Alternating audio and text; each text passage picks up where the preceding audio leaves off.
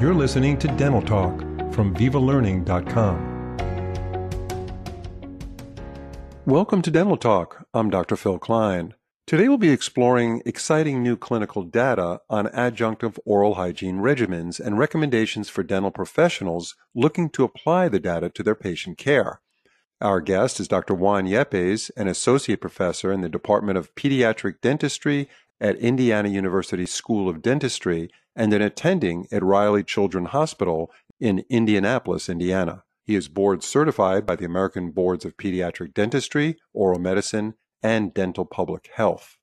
Before we get started, I would like to mention that Dr. Yepes' webinar titled The Oral Microbiome and Antimicrobial Interventions is now available as an on-demand webinar on VivaLearning.com. Simply type in the search field Yepes, Y-E-P-E-S, and you'll see it.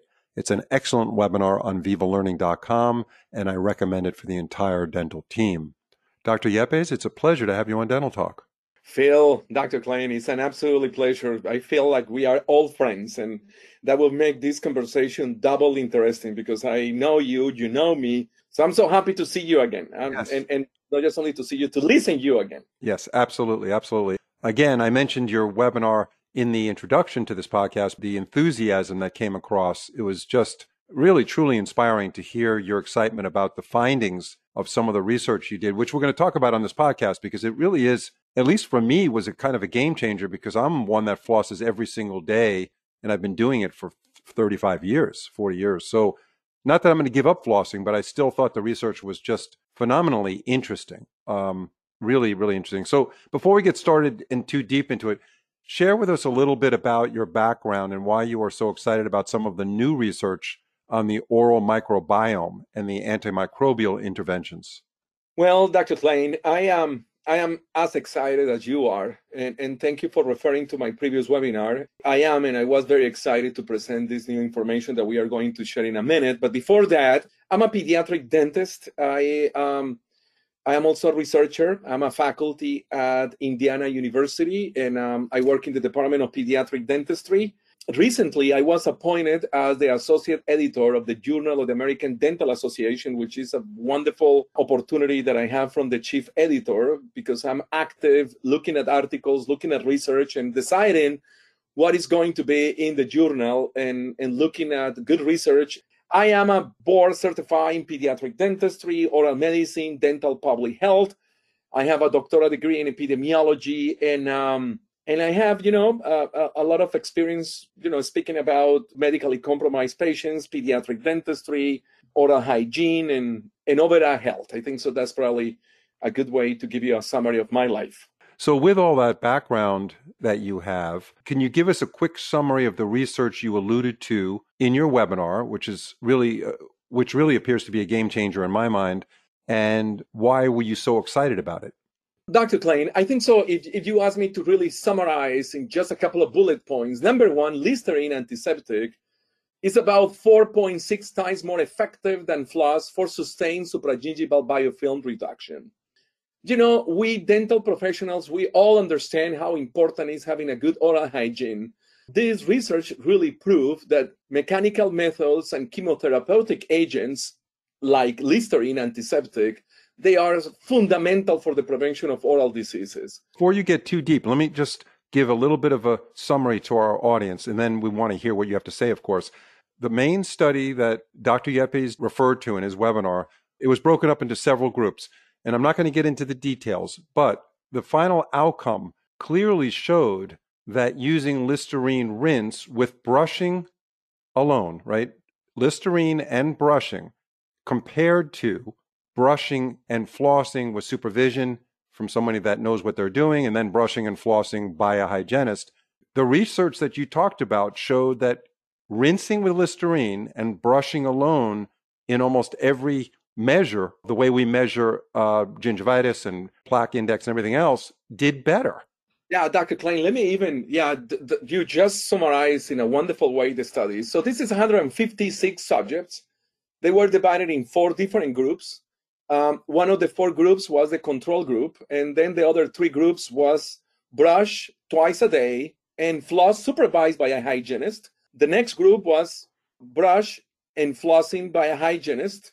And then the group was just brushing and Listerine antiseptic, just brushing and Listerine. And that shows that in all the different indexes that they were using the study, it was a 22.8% reduction in bleeding and plaque. And that is statistically significant when they compare with brushing and flossing by a hygienist and brushing and flossing under supervision. Honestly, that is remarkable, as you point in your brief introduction about this article.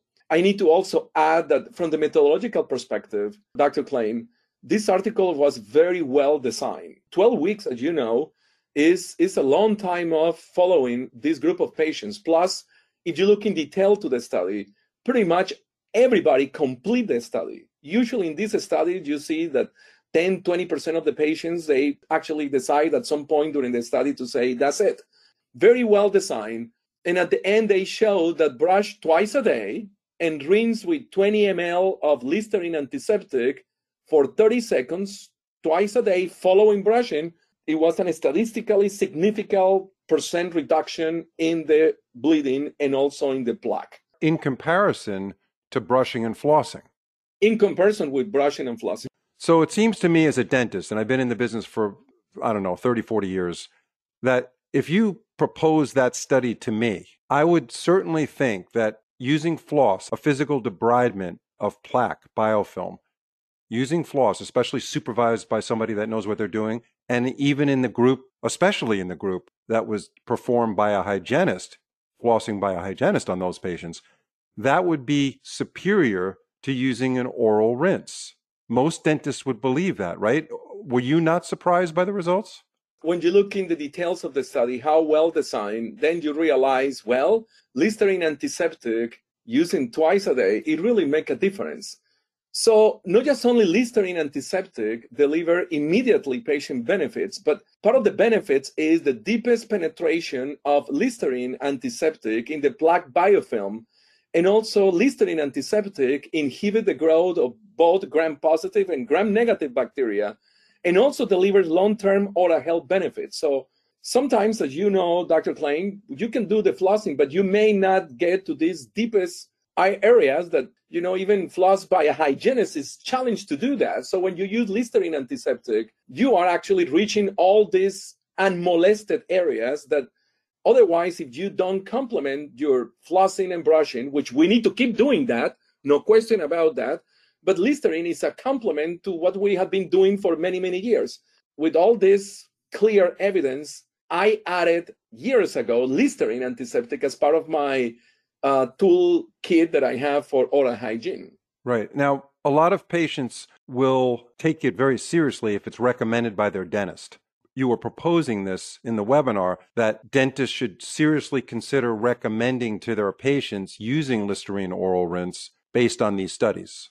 Yes, absolutely. Dr. Klein, we remind to our patients over and over and over and over how important it is to brush, which is the mechanical removal of the plaque, how important it is to do flossing. But as you know, Phil, not everybody's complaining. In fact, many patients, as you know, they will tell you, yes, I'm flossing, and they really are not. Yes, I'm brushing twice a day, and they are really not. So we as a dentists and oral health care providers and hygienists, we need to actually explain to the patient that not everything is related with mechanical removal of the plaque.